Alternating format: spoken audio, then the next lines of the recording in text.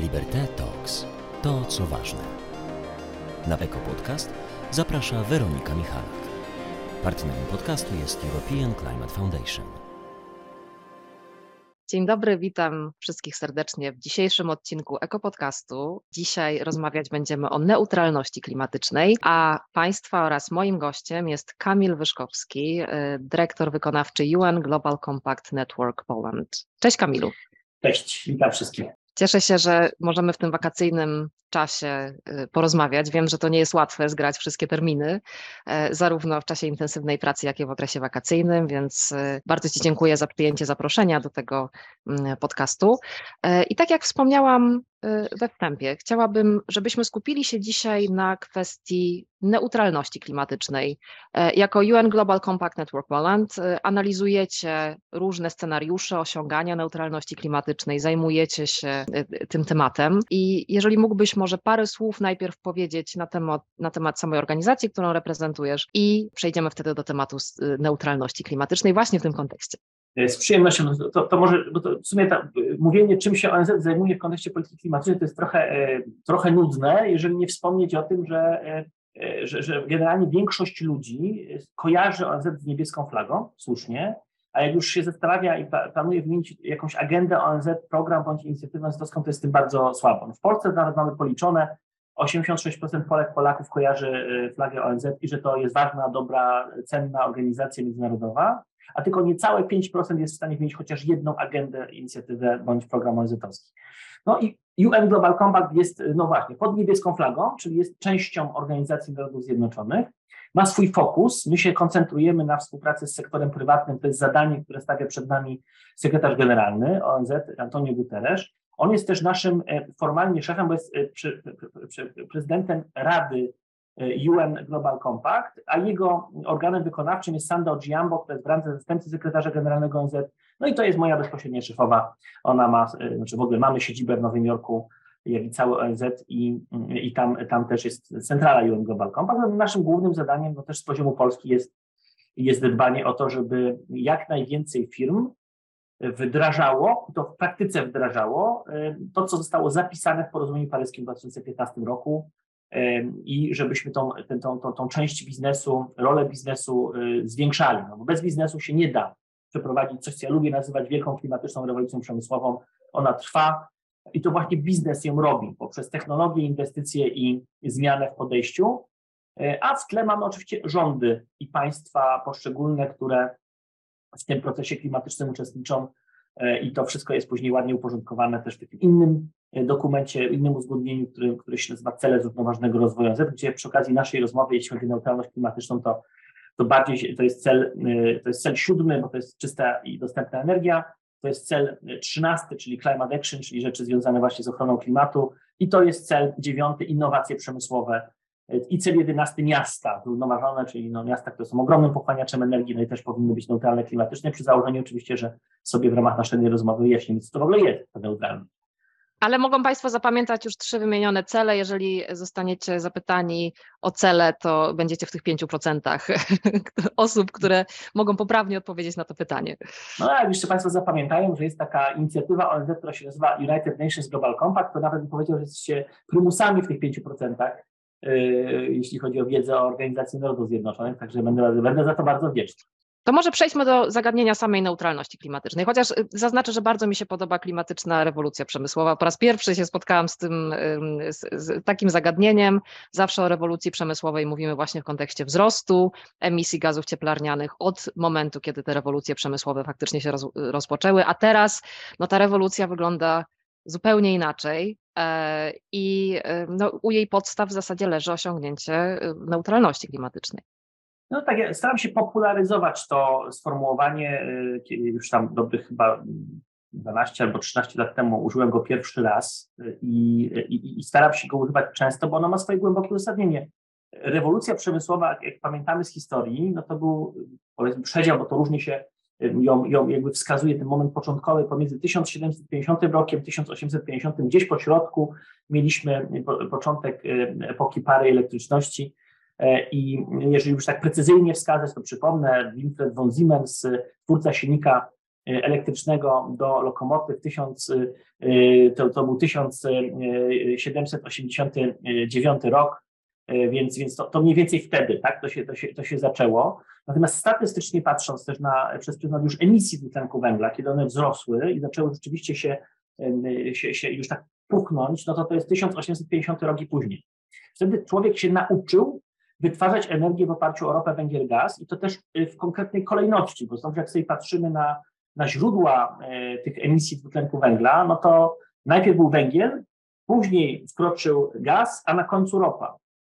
I też to jest absolutnie ciekawe, jeśli chodzi o historię energii, kto jest takim głównym, można powiedzieć, charakterem tych procesów. No, gdzieś tam w tle Rockefeller, na pewno, uwaga, polski Łukasiewicz i na pewno Henry Ford, który upowszechnił motoryzację w rozumieniu masowym poprzez słynny Ford T 1908 rok i tak zwana produkcja samochodów seryjna, czyli na linii produkcyjnej. To był ten punkt zwrotny, gdzie silniki elektryczne przegrały w konkurencji ze silnikami spalinowymi, z wszystkimi tego konsekwencjami. Dlatego ta rewolucja przemysłowa, o której trochę opowiadam, w skrócie, no bo wiadomo, ma mało czasu na dzisiejszym naszym spotkaniu, zasługuje na nową odsłonę, którą właśnie nazywam wielką klimatyczną rewolucją przemysłową, bo my musimy kompletnie wywrócić stolik z wytwarzaniem energii.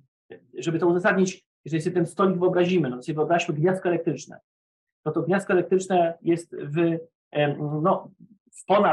grubo ponad 80% z ropy, węgla i gazu, dokładnie 81%. Mamy do tego 7% z energetyki jądrowej i ta reszta to są odnawialne źródła energii. Czyli jak sobie sumujemy 81 z 7, to robi się 88, czyli 12% to jest ta przestrzeń nadziei, ta zielona. Czyli mówisz o skali całego świata. Tak, mówię o globalnym wniosku elektrycznym w skali planety i jeżeli mamy się z tego wykaraskać jakoś, to po prostu trzeba w ramach tej klimatycznej rewolucji przemysłowej po prostu skasować te 81% i zaprzestać wydobywania kopalin w celu wytwarzania z nich energii. To jest po prostu wielkoskalowa zmiana, która wymaga inwestycji, nowych technologii i przede wszystkim zmiany mentalności i zmiany polityk. One muszą być ambitne. I to jest mniej więcej zapisane w porozumieniu paryskim. Na to się umówiliśmy jako ludzkość, tyle tylko, że niespecjalnie dobrze nam to idzie. Czyli po prostu od deklaracji do realizacji, no to oczywiście jest przepaść i to też chętnie przy okazji tej naszej rozmowy dzisiaj uzasadnię. Natomiast patrząc na emisje dwutlenku węgla, które są efektem spalania ropy, węgla, gazu, no to też warto przypomnieć, że od tego 1850 roku mieliśmy tak naprawdę dwóch sprawców zamieszania. To była kontynent amerykański, czyli Ameryka Północna, czyli Ameryka i Kanada później, a jeśli chodzi o drugiego sprawcę, to Europa. I to właśnie ta zindustrializowana, która właśnie była tym gospodarzem rewolucji przemysłowej. I to tu są źródła emisji i one były właściwie bez konkurencji aż do mniej więcej połowy XX wieku. W 1950 roku na arenę wkraczają Indie, Chiny i szeroko pojęta Azja, w bardzo małym stopniu Ameryka Południowa, w bardzo małym stopniu Afryka. Są śladowe ilości, jeśli chodzi o emisje. I trochę tak zostało do dzisiaj. Jeżeli sobie porównamy emisje afrykańskie do emisji Europy czy Stanów Zjednoczonych, to po prostu jest przepaść i to też warto pamiętać. To my, Europejczycy i my, Amerykanie, Kanadyjczycy, żeśmy to zrobili. Czyli jesteśmy historycznie odpowiedzialni za większość tych emisji, która dostała się już do atmosfery. Absolutnie tak. I dlatego właśnie kraje globalnego południa mają uzasadnioną pretensję do państw bogatych, do państw wysoko rozwiniętych, silnie uprzemysłowionych, ponieważ to one się wzbogaciły na tym modelu wytwarzania energii i teraz powinny to oddać państwom, które mają negatywne konsekwencje wynikające ze zmiany klimatu. I to jest chociażby mechanizm loss and damage, który został uzgodniony na ostatnim szczycie klimatycznym w Sharm el-Sheikh w zeszłym roku, gdzie to państwa bogate, te wysoko uprzemysłowione, mają zapłacić państwom południa, tym biednym, żeby one miały z czego przeprowadzić tak zwaną sprawiedliwą transformację energetyczną, bo inaczej sobie po prostu zwyczajnie z tym nie poradzą, nie będą mieli pieniędzy. A tych pieniędzy potrzeba bardzo dużo. A wracając do samego pojęcia neutralności, czy tutaj mówimy o tym, żebyśmy w ogóle nie emitowali gazów cieplarnianych, czy mówimy o tym, że bilans naszych emisji musi zostać zrównoważony przez procesy pochłaniania i wychwytywania gazów cieplarnianych, głównie dwutlenku węgla z atmosfery? To może zacznijmy od tego, że sformułowanie neutralność klimatyczna jest uproszczeniem z konieczności, żeby po prostu ludzie bardziej zrozumieli, o co chodzi, no to trzeba w konieczności stosować uproszczenia. Jeżeli spojrzeć by na to, mielibyśmy na to naukowo, to nie ma w ogóle procesu, który byłby neutralny klimatycznie. Wszystkie mają wpływ. Nawet jeżeli mamy najbardziej jakieś ekologiczne zachowanie, bo jeździmy rowerem, no to ten rower ktoś wytworzył i ten rower ma swój ślad węglowy. I on jest najczęściej, rowery są najczęściej stalowe albo z jakiegoś stopu metali, no to wiadomo, że to jest bardzo wysoko energochłonny proces wytwarzania metali, kształtowania, no i plus jeszcze dowiezienie tych części na miejsce, zmontowanie z tego roweru, nawet najbardziej zapalony cyklista, który jest potężnym wrogiem samochodów spalinowych, to i tak wytwarza ślad węglowy, czy inaczej budowanie ścieżki rowerowej chociażby, prawda? No tak, więc tak. Nie ma czegoś takiego też nie ma czegoś takiego jak człowiek neutralny klimatycznie. No każdy z nas konsumuje, każdy z nas się odżywia. No przypomnę tylko taką prostą prawdę, że że 90% rzeczy, które każdy z nas dzisiaj zjadł i na siebie założył, przypłynęło do Polski statkiem, bo tak wygląda globalna sieć logistyczna. I możemy się obrażać na ten prosty fakt, ale niestety on jest silnie obciążony emisyjnie, ponieważ każdy statek jest opalany na mazut, czyli na bardziej zasiarczoną frakcję ropy, najcięższą frakcję ropy, i to są potężne emisje z logistyki morskiej. Dlatego właśnie mamy chociażby w Europie dyrektywę mazutową, żeby wypchnąć mazut poza transport morski. No i też proces wielki, wymagający, trudny, żeby wszystkie floty przestawiły się na statki wodorowe i statki elektryczne. To jest możliwe oczywiście technologicznie, tylko wymaga to konkretnych inwestycji, które zresztą nawiasem się dzieją. Też długa lista stoczni się w tym zaczyna specjalizować, a porty będą musiały się dostosować do ładowania statków elektrycznych i do tankowania statków wodorowych, jak już będą do tych portów przypływać, tylko najpierw stocznie muszą je zbudować, a w międzyczasie konkretne firmy, jak globalna duńska firma Maersk, muszą takie statki zamówić. Mówimy o wodorze oczywiście tym zielonym. Oczywiście, że tak, bo o innym nie ma sensu mówić, choć oczywiście wiadomo, że jest, tak, te inne kolory wodoru. Natomiast jeśli chodzi o hydrolizery i technologie wodorowe, no to oczywiście mówię o wytwarzaniu wodoru w oparciu o energię, która jest zielona. To wtedy ma to sens. No dobra, czyli jesteśmy przyzwyczajeni, korzystamy na co dzień z produktów, które mają wysoki ślad albo po prostu zostawiają ślad węglowy. I teraz jaka jest idea tego, żeby jednak korzystając nawet z tych ekologicznych rozwiązań, o których wspominałeś, typu zmiana samochodu na rower, zrównoważyć emisje, które już zaistniały do wyprodukowania dóbr, którymi się posługujemy na co dzień? No to jest, i tu pewnie warto wrócić do tego pytania, które zadałeś na początku, że bardzo wiele osób zwraca uwagę na te Chiny, tak? Czy Bangladesz, czy Indie, jeśli chodzi o na przykład nasze ubrania, które kupujemy. Najczęściej w tle jest koncepcja fast fashion, się to jeszcze dzieje standardowo w oparciu o miejsca, gdzie wytwarza się tanio, często z łamaniem jeszcze praw człowieka i standardów pracy, jeszcze przy okazji używając do tego barwników, które są szkodliwe dla zdrowia człowieka. Przypomnę, że wszystkie praktycznie duże korporacje, które zajmują się ubraniami, tekstyliami, nie monitorują, skąd pochodzi dzianina, nie monitorują, jakim barwnikiem było to barwione i to nam upychają w sklepach. Czyli my to kupujemy bezrozumnie, nie wiedząc, że najczęściej są to związki amoniaku, związki ołowiu, które powodują raka skóry bądź inne podobne poważne schorzenia. Kropka. No i to trzeba zmienić, to jest coś, co się nazywa sustainable fashion, zostawiam to na boku, natomiast to też świetnie pokazuje w soczewce, gdzie jest problem. Przypomnę. Ale wiesz co, to ja jedną rzecz tylko muszę powiedzieć, bo my poruszyliśmy ten wątek jeszcze w naszej rozmowie, zanim zaczęliśmy podcast oficjalnie, więc ja może wytłumaczę, jakie było to pytanie. A jeżeli chodzi o fast i slow fashion, to zachęcam do zapoznania się też z odcinkiem ekopodcastu Za nią piętą, która jest ekspertką od fast fashion i slow fashion i tak zwaną deinfluencerką klimatyczną, czy deinfluencerką w ogóle. Ale jakie było pytanie? Bo zaczęliśmy z Kamilem rozmawiać na ten temat, że my w Europie podejmujemy liczne wysiłki na rzecz redukcji emisji, ale bardzo często pojawia się ten argument, no właśnie, my tutaj redukujemy, staramy się być neutralni klimatycznie, no ale co z Chinami, co z Indiami, co z Bangladeszem, co z innymi krajami czy regionami na świecie, które są bardzo wysokoemisyjne i często nam się wydaje, że ten wysiłek podejmujemy tylko my tutaj na miejscu i tak naprawdę trochę to nie ma sensu, no bo przecież inni wtedy będą korzystać sobie z tych emisji najlepsze, wzbogacać się i pompować do atmosfery kolejne wielkie ilości dwutlenku węgla. No i dokładnie, teraz wróćmy sobie do tych nieszczęsnych Chin i Indii. To jeżeli byśmy sobie zapytali, kto emituje najwięcej, to znowuż skumulowane emisje, tu mamy absolutnych, pierwszą pozycję na podium zajmują Stany Zjednoczone i Europa i absolutnie niekwestionowana pozycja, no głównie dlatego, to uwaga, zaskoczenie, jak Europa i Stany Zjednoczone zaczęły emitować i były te emisje rosły po prostu z dekady na dekadę, od tego 1850 roku, to dopiero w 2005 doszło do przecięcia emisji amerykańskich z emisjami i przez emisje chińskie. Dopiero od tego momentu Chiny przeskoczyły Amerykę w rocznych emisjach. No te skumulowane to absolutnie Amerykanie mają największe poczucie wstydu i odpowiedzialności za to, co sobie zgotowaliśmy. Europa przy okazji. Indie na przykład, często krytykowane, są też daleko za nami. Jeszcze nie doszło do przecięcia i długo nie dojdzie do przecięcia emisji, które generują Indie z emisjami europejskimi czy amerykańskimi. A znowuż tak schodząc do konkretu, to jeżeli byśmy sobie spojrzeli na udział na dzisiaj, jak teraz siedzimy, nie historycznie, tylko teraz, emisji chińskich, to jest mniej więcej 27% globalnych emisji. Teraz,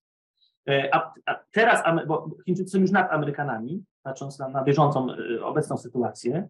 Amerykanie odpowiadają za 15% globalnych emisji. Unia Europejska liczona jeszcze z Wielką Brytanią, w sensie nie ma sensu sztucznie oddzielać Wielkiej Brytanii, zwłaszcza, że jest częścią jednolitego rynku europejskiego, to jest 10% globalnych emisji. Czyli jak sobie sumujemy Unię Europejską i Amerykę razem, to mamy 25%, czyli to jest w sumie tyle samo co Chiny. Jeżeli dorzucimy do tego Kanadę, to już się to zmienia, bo Kanada ma tam swoje 1,5% więcej, i Meksyk, bo też o Meksyk ma podobne emisje co Kanada, czyli też relatywnie wysoko.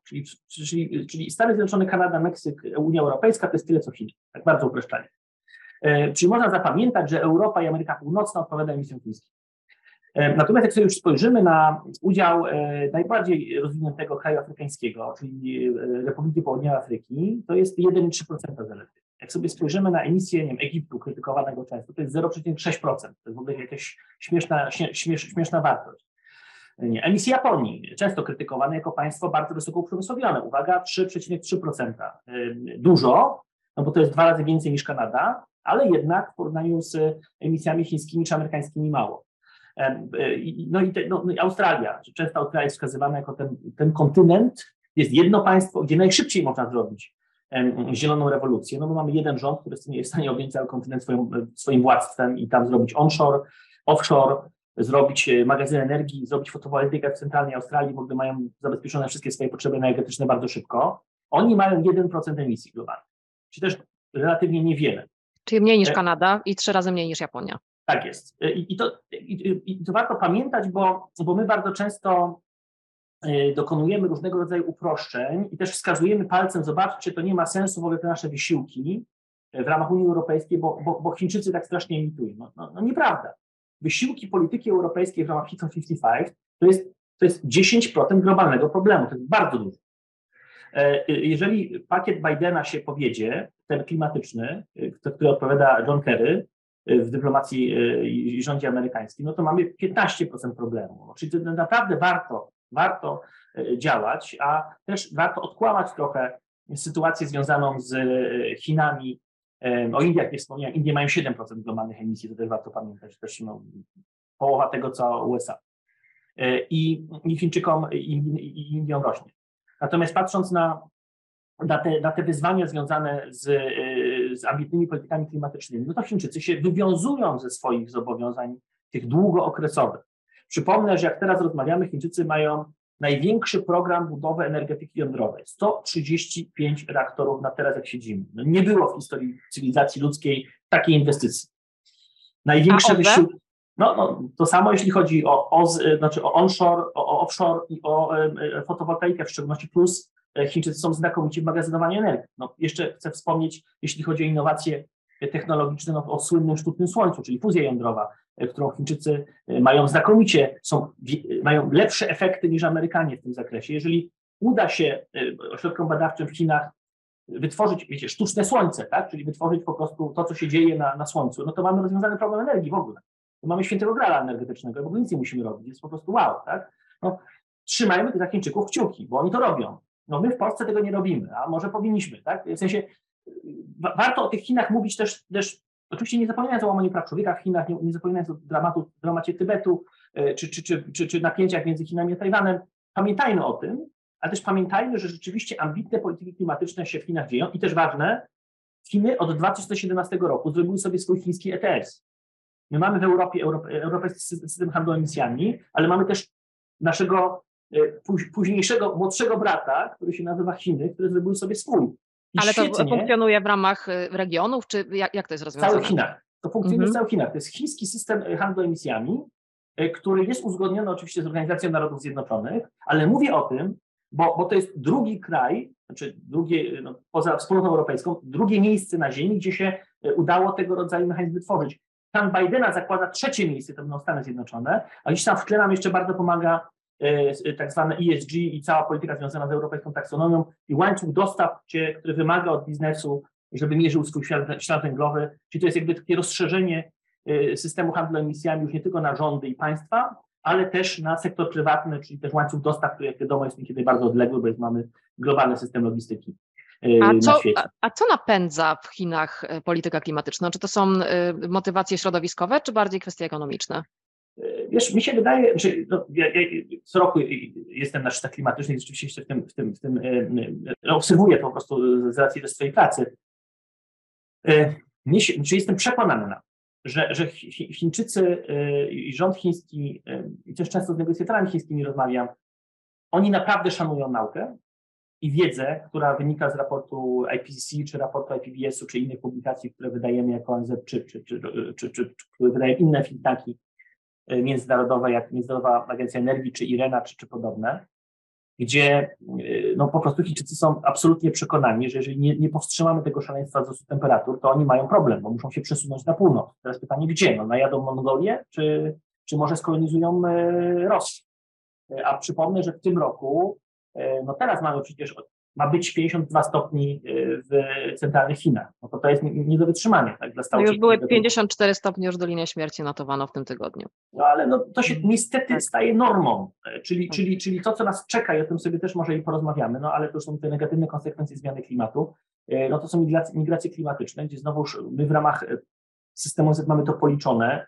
Wiemy, że przy planowanym wzroście temperatur do poziomu 2,7 stopnia Celsjusza więcej, te migracje mogą sięgnąć 2 miliardów ludzi i to już jest niezarządzalna wędrówka ludów, która będzie miała swoje konsekwencje, jeśli chodzi o wojny klimatyczne i napięcia międzynarodowe. I przykład Chin jest jednym z lepszych i rzeczywiście rząd chiński to widzi i temu przeciwdziała. Też zaczyna to widzieć konserwatywny rząd Indii, pana premiera Modi.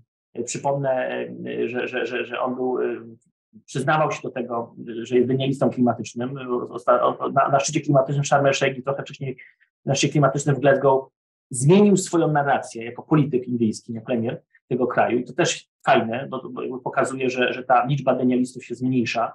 Najsłynniejszy był Donald Trump, ale już prezydent Bolsonaro stracił władzę w Brazylii, zastąpił go prezydent Lula da Silva, który powołał na stanowisko ministra środowiska kobietę, która jest najsłynniejszą aktywistką chroniącą Puszczę Amazońską, zresztą była nękana i miała problemy poważne za prezydentury prezydenta Bolsonaro, a teraz jest ministrem środowiska, więc to też pokazuje, że się dużo zmienia w polityce międzynarodowej i ten temat już przestaje być przez polityków wykorzystywany tak chętnie jak wcześniej poprzez różnego rodzaju mity klimatyczne, zakłamania i negowanie stanowiska nauki. W tej chwili już nie wypada rzeczywiście politykom mówić, że zjawiska zmiany klimatu nie ma, albo że ta zmiana klimatu jest niewywołana przez człowieka. Chociaż w Polsce to się cały czas zdarza, możemy, proszę Państwa, obserwować wciąż nieliczne na szczęście, ale tego rodzaju wypowiedzi w mediach. Ja bym chciała jeszcze wrócić na chwilkę do tematu tego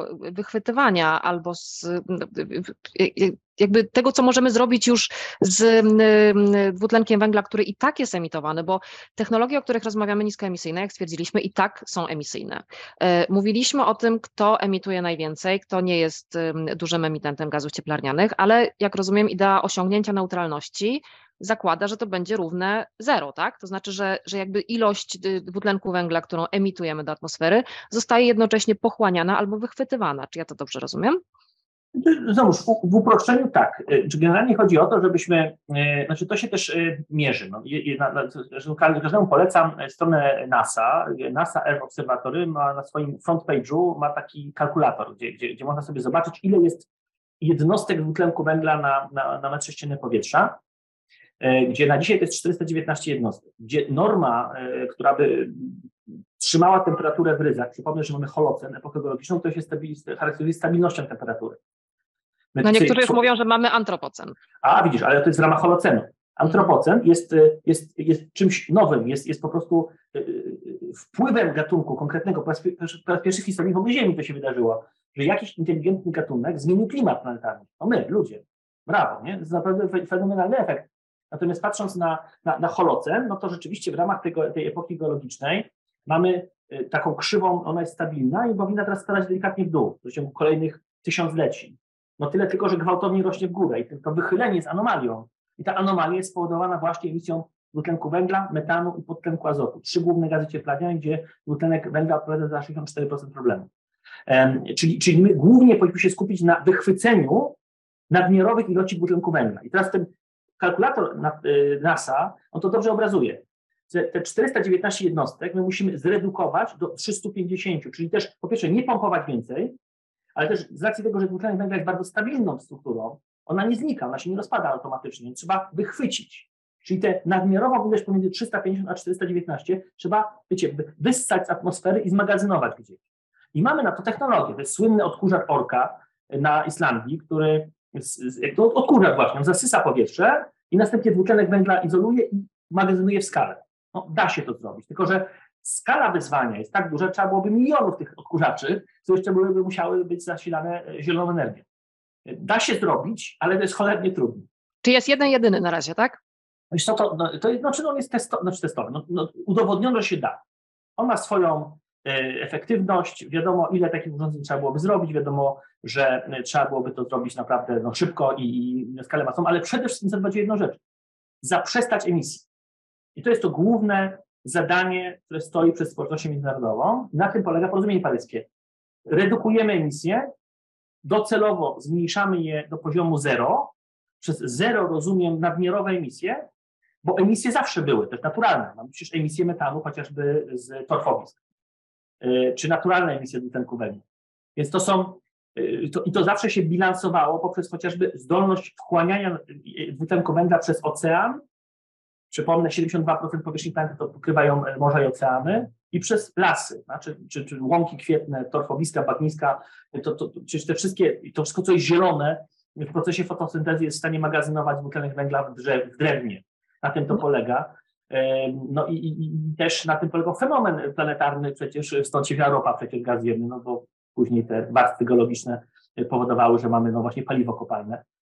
Czyli właśnie mamy skumulowany dwutlenek węgla, który skokowo uwalniamy do atmosfery poprzez spalanie ropy, węgla bądź gazu. Na tym polega dramat, który sobie urządziliśmy, bo planeta w swej mądrości wypracowała system magazynowania, tylko że on trwa miliony lat i to jest coś, co myśmy wywrócili do góry nogami, nauczywszy się w ramach rewolucji przemysłowej, że można energię wytwarzać z kopalin i teraz musimy z tego błędnego koła się uratować i przejść do innego mechanizmu wytwarzania energii. Dobra, ale mówiliśmy o tym, żeby zredukować emisje. Oczywiście, tak jak wiemy, one do zera nie spadną.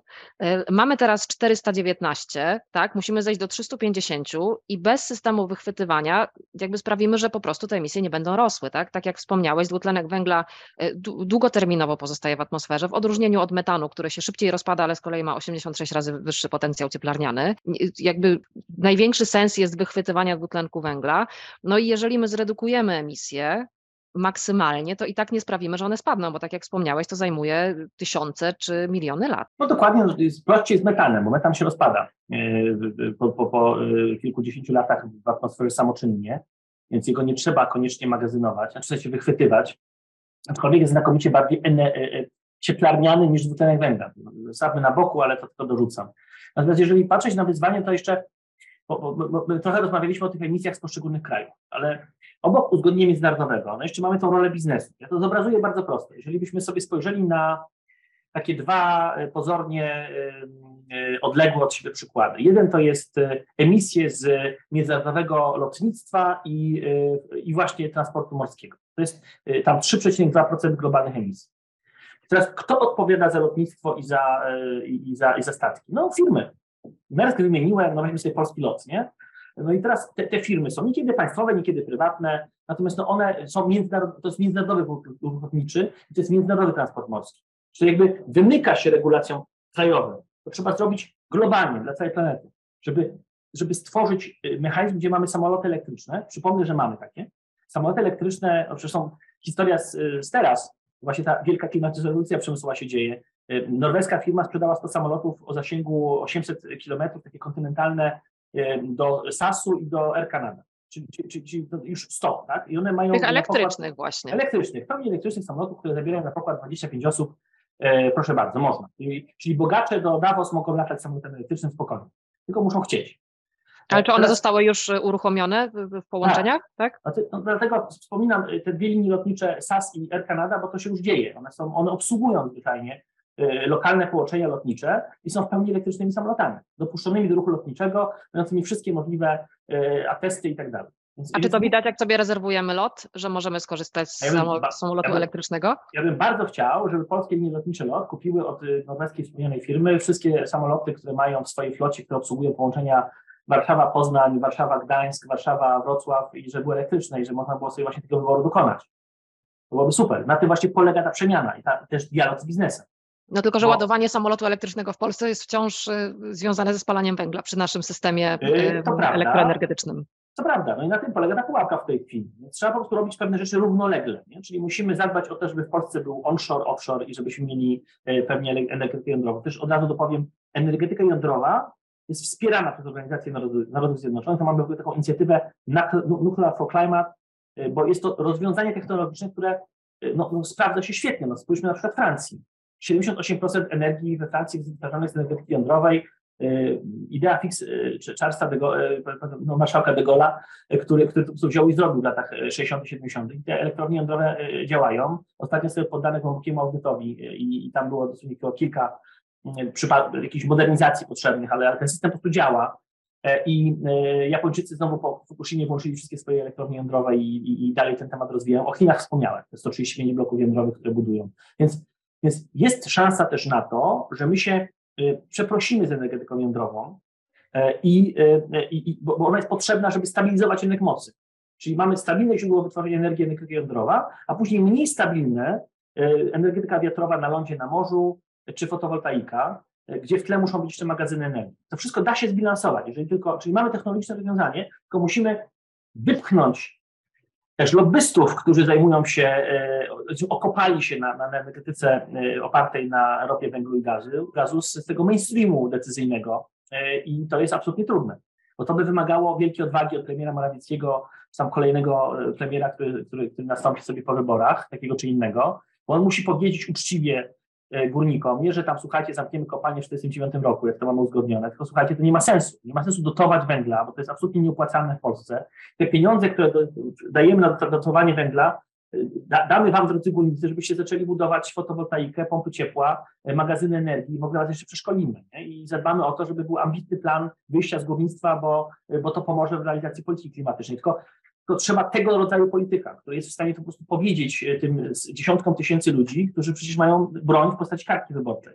No i jest też kwestia wykorzystania ogromnych funduszy unijnych akurat w Polsce na transformację energetyczną i odnawialne źródła energii i też nie wszystkie regiony na przykład dostały te fundusze ze względu na to, że niektóre z nich wciąż są okopane w tej strategii wydobywania i spalania węgla. To prawda. Znaczy tu masz 100% racji, no niestety tak to działa. Zresztą kiedyś profesor Jerzy Buzek mi powiedział w rozmowie, drogi Kamilu, pamiętaj, że ze Śląska jest 34 mandaty poselskie, więc to naprawdę ma dla polityka znaczenie i tam wszyscy się boją obrazić tam tę grupy wyborczej. Tak jest wszędzie. No to jest tak też w Australii, przecież słynne decyzje premiera Morrisona, byłego premiera Australii, który był bardzo silnie związany z przemysłem węglowym. To dlatego w Australii mamy bardzo bliźniaczy problem jak w Polsce, czyli wszystkie właściwe możliwości dla onshore'u i offshore'u, dla magazynów energii, dla fotowoltaiki, jeden rząd obejmujący cały kontynent i wciąż tkwią w energetyce węglowej. No pytanie dlaczego? No kompletnie nie muszą. No tyle tylko, że polityk ma tą trudność pilnowania, żeby mu poparcie nie uciekło. No niestety. No i na tym mamy, i tu jest oparty problem, dlaczego to się nie dzieje, te wszystkie rzeczy związane z neutralnością klimatyczną, o której rozmawiamy. A teraz zejdźmy na chwileczkę z poziomu decydentów, polityków i wielkich strategii osiągania neutralności klimatycznej do takiego przeciętnego Kowalskiego czy przeciętnej Kowalskiej, co my w swoim życiu możemy, co powinniśmy zrobić, żeby przyczyniać się do osiągnięcia tej neutralności klimatycznej. Wiesz co, na pewno się edukować, bo to jest, jak ktoś mi zadaje pytanie, co ja mogę zrobić, to ja mówię, słuchaj, na pewno możesz lepiej wykorzystywać swój czas wolny. I to każdy może zrobić, tu nie ma wymówek, czyli tak zwana przestrzeń czasu wolnego. Jeżeli tą przestrzeń czasu wolnego się wykorzysta na edukację klimatyczną, czyli coś, czego nie mieliśmy w szkole, i jakbym ciebie spytał, czy kojarzysz pantofelka z grupy Orzęską, no to kojarzysz, nie? Kojarzę. Co on tam robił, ale go kojarzysz, nie? Że było takie coś, fajne takie, na lekcji biologii, to jest nasza zbiorowa świadomość edukacyjna. Na tym się buduje, i też pamiętasz, to było w szkole, czyli to była prawda, to jest stanowisko nauki. A teraz wyobraźmy sobie, że na tej samej lekcji biologii masz o wielkim wymieraniu gatunkowym szóstym, dlaczego ono jest, dlaczego jest głębsze od 5. i 4.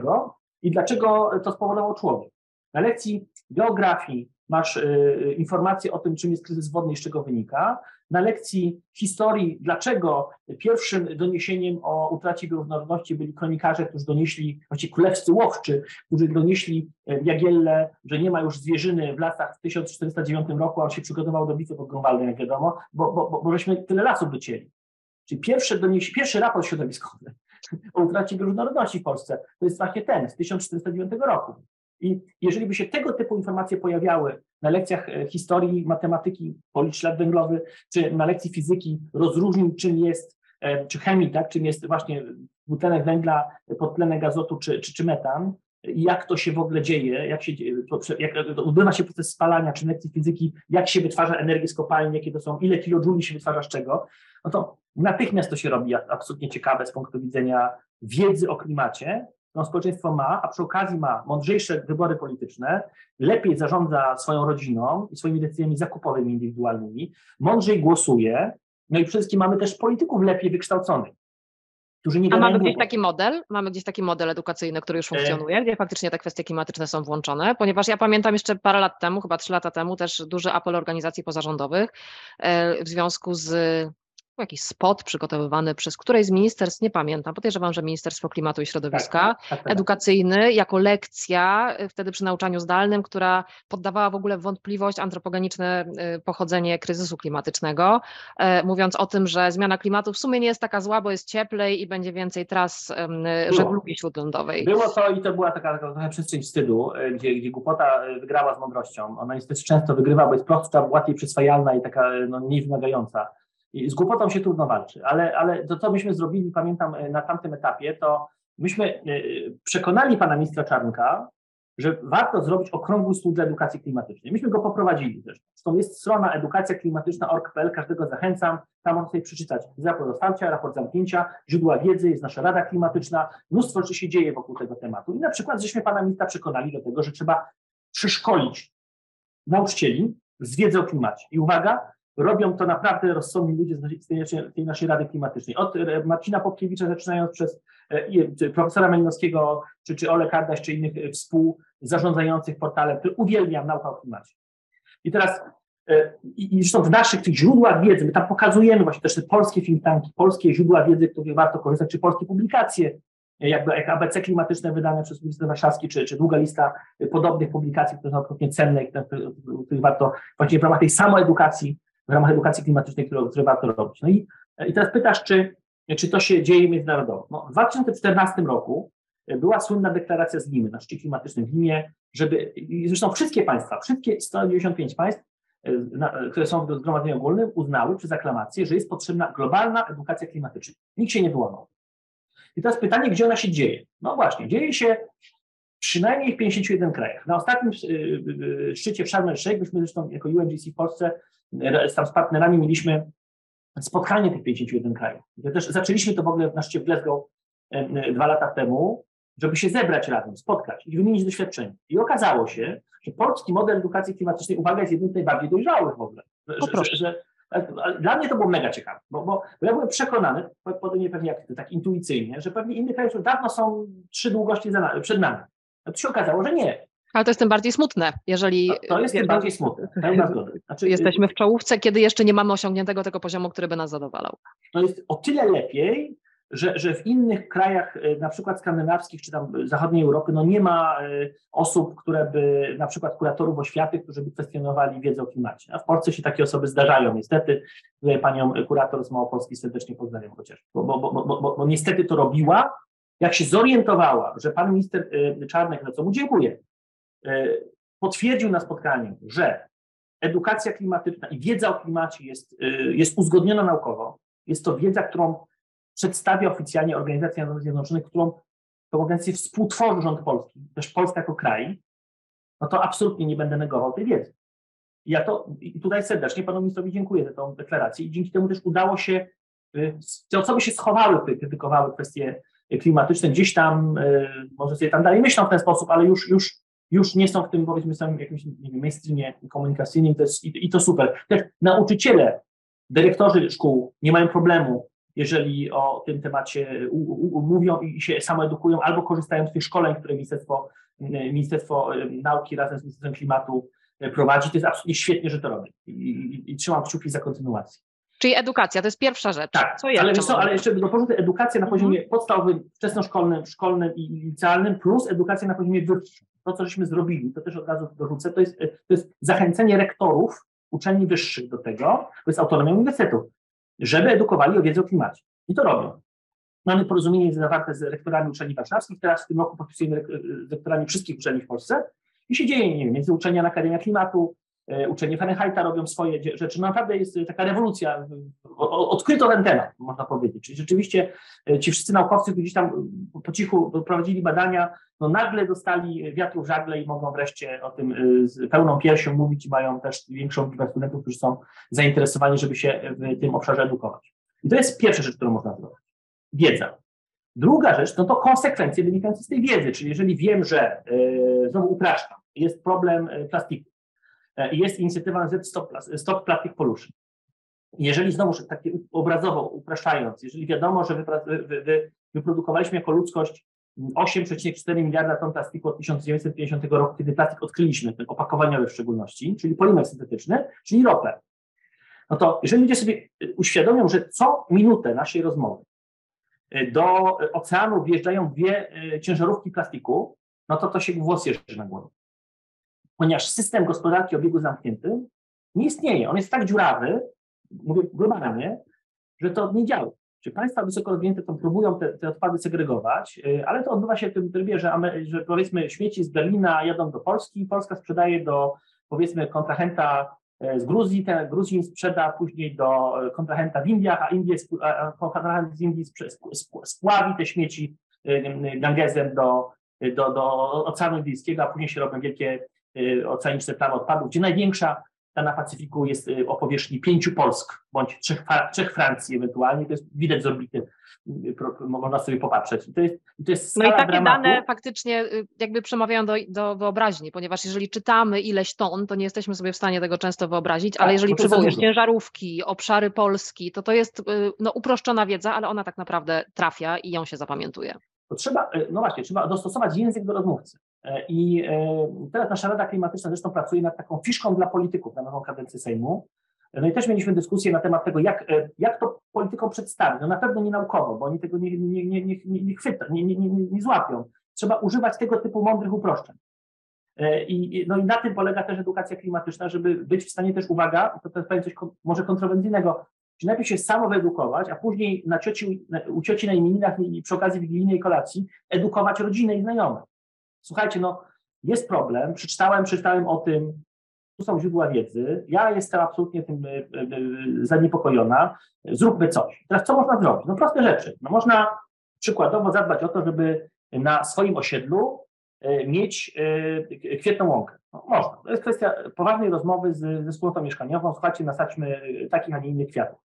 Ładnie to wygląda, każdy będzie zadowolony. Przy okazji zadbajmy o to, żeby było oczko wodne, czyli zbiornik retencyjny mały, który też każdemu się przyda, przecież fajnie na ławeczce sobie przysiąść przy takim oczku wodnym, a zbieranie deszczówki to jest absolutnie dobry pomysł, ponieważ tą deszczówką później można podlewać te kwiaty, tak? Zwłaszcza w trakcie fal upałów i wielkiej suszy. A właśnie, przy okazji takie oczko wodne na osiedlu zmniejsza temperaturę odczuwaną, a jeszcze jeżeli to dookoła drzewa, no to w ogóle jest rewelacyjnie. Nie? I teraz pytanie, czy to jest jakiś poroniony projekt, czy pomysł z kategorii science fiction? Nie, nawet się okazuje, że to jest nawet tanie. Czyli z punktu widzenia wspólnoty mieszkaniowej to jest kwestia mądrego zarządzania funduszem remontowym, gdzie lepiej jest zabezpieczyć się przed zalaniami i podtopieniami, przecież kosztuje później ten remont, bo trzeba wszystkie piwnice i podpiwniczenia wyremontować z funduszu remontowego, zabezpieczyć się poprzez zbiornik retencyjny, to jeszcze przy okazji pełni rolę rekreacyjną, bo tam jeszcze ma bioróżnorodność dookoła. I jeżeli się jeszcze ludziom wytłumaczy, że można na tym osiedlu zasiać konkretne gatunki drzewek owocowych, dzięki czemu uzyskamy dostęp do takich ptaków jak szpaki czy jeżyki i one będą zżerały komary, których pewnie nie lubimy, no to chyba też fajnie, tak? I to są tego typu proste rzeczy, które można zrobić obok już wyświechtanych pomysłów, jak żeby się przesiąść na rower. Albo zmienić źródło ogrzewania w domu. No, to akurat jest ważne, ale to jest niekiedy trudniejsze. Zmiana na rower też jest ważna. Wszystko się wydaje, że jest istotne, prawda? Jakby każdy mały krok się liczy. To prawda, tylko kłopot jest na tych osiedlach najczęściej taki, że ja to ćwiczę na moim. Na moim osiedlu mamy to zlewnię już dawno, mamy już te drzewa i to wszystko, co wam opowiadam. Mamy ulę na dachu i teraz planujemy jeszcze pokryć wszystkie budynki zielonymi ścianami z roślin wysokopiennych, żeby zmniejszyć energochłonność budynków. No, przy okazji zadbaliśmy o zmianę systemu energetycznego, jeśli chodzi o właśnie o ogrzewanie budynków i tak dalej. Czyli da się zrobić, tylko trzeba zacząć ze sobą rozmawiać, czyli tworzyć po prostu przestrzenie interakcji, poznać swoich sąsiadów na początek, a przy okazji zapoznać się, kto jest w ogóle w wspólnocie mieszkaniowej w zarządzie, czy w spółdzielni mieszkaniowej w zarządzie. Pójść do tych ludzi, zaprzyjaźnić się z nimi, pogadać, powiedzieć, że was to męczy, martwi, smuci, zróbmy coś. No i nagle się okazuje, że się da. I to bym od tego zaczął, żeby nie siedzieć w czterech ścianach, nie narzekać, tylko po prostu wstać z kanapy i wziąć się do roboty. Pewnie oboje przeszliśmy tę ścieżkę. W kwestii edukacji rodziny sama mogę Państwa zapewnić, że udało się, nie było to łatwe w niektórych przypadkach, ale no jakby wytrwałość i konsekwencja na pewno tutaj dużo dadzą. Kamilu, ja bym dodała do tego jeszcze jeden taki ostatni punkt, ponieważ musimy kończyć naszą rozmowę. No, głosujmy mądrze. Wybierajmy mądrych polityków, ponieważ oni mają jednak decydujące znaczenie w kwestii podejmowania tych kierunków strategicznych. Ale jeszcze jedno zdanie w kontekście tego, co powiedziałaś. Ale też miejmy wiedzę, jak z tymi politykami rozmawiać. Bo jeżeli mamy dyżur poselski, to korzystajmy z tego, bo polityk ma obowiązek na raz w tygodniu przyjąć na dyżurze poselskim w swoim okręgu wyborczym. Korzystajmy z tego prawa. A jeżeli mamy polityka, który gada głupoty, to miejmy w stanie, potrafmy, bo przez wiedzę, którą musimy zgromadzić, argumentować i pokazać mu, że się myli. To jest absolutnie postawa obywatelska i właściwa w kontekście edukacji klimatycznej, o której rozmawialiśmy. I po prostu się tego nie bójmy, bo to są przecież nasi reprezentanci, za których zresztą płacimy podatki, bo my ich wynajęliśmy do reprezentowania nas w polskim Sejmie i Senacie i w polskim rządzie. Tak jest. Bardzo ważny punkt. Dziękuję za rozmowę. Państwa i moim gościem dzisiaj był Kamil Wyszkowski, dyrektor wykonawczy UN Global Compact Network Poland. Dzięki bardzo, Kamilu. Dziękuję Mam bardzo. nadzieję, że widzimy się podczas Igrzysk Wolności 15-17 września, punkt zwrotny w tym roku. Będziemy dużo rozmawiać na temat transformacji klimatycznej, na temat tej rewolucji przemysłowej klimatycznej. Tylko przypomnę, że podcast jest częścią tak zwanej zielonej ścieżki, która prowadzi nas do Igrzysk. Jest ona współfinansowana przez European Climate Foundation i również 9 paneli podczas najbliższych Igrzysk odbędzie się właśnie poświęconych tematyce klimatu, środowiska, transformacji i wszelkich pozostałych kwestii, które są z tym związane. Dzięki bardzo, Kamilu, i mam nadzieję, że się widzimy we wrześniu. Tak jest. Ja oczywiście jak zawsze, jak co roku będę we wrześniu na Igrzyskach Wolności. I mamy nadzieję, że z Państwem również się tam spotkamy. Dzięki bardzo i do usłyszenia. Do usłyszenia. Liberté Talks. To, co ważne.